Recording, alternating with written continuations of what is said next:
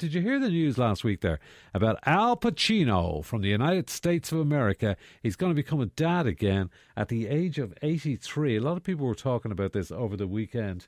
And, we've got the line, have we? Oh, fantastic. Very good. He's going to become a dad again at 83. Let's go to New York. And I do believe we've got Al on the line. Al? Al, are you there, Al? Hello, Al. Ian Dempsey. How you doing? Good to talk. What you got? I was just wondering, a lot of people are talking about this, Al. How do you feel yourself, personally, about becoming a dad again at 83? Wow. I gotta tell you, it feels great. And I can't wait.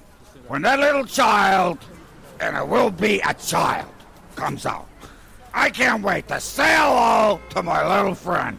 That's the miracle of life, right there, on the table, where it's gotta be. Absolutely. I mean, just, are you not a little bit worried that you might be kind of getting on a bit, that you... Let me tell you, I'm gonna watch that baby grow every inch. Claw for every inch. Fight for every inch. No matter how bad that diaper gets, I'm gonna be there. You gotta look that baby in the eye, Ian. And he's got to see a guy who will sacrifice himself for that baby. That's football, guys. Okay, fair enough. Sorry, Al, just hang on. Ronan. Right, I'm Ronan Keating. Al, do you know a guy called Ronan Keating? He's on the line. Hey, Ronan, how's it going? You well? Never heard of him. Fair play, Ian. How are you?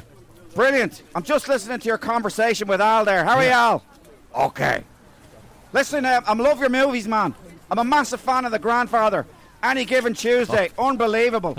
Listen, Al. Tuesday. Did you ever think about a vasectomy? Who is this guy? Fair play, Al. I'm getting the snip next week. It's a great career move. Listen, kid.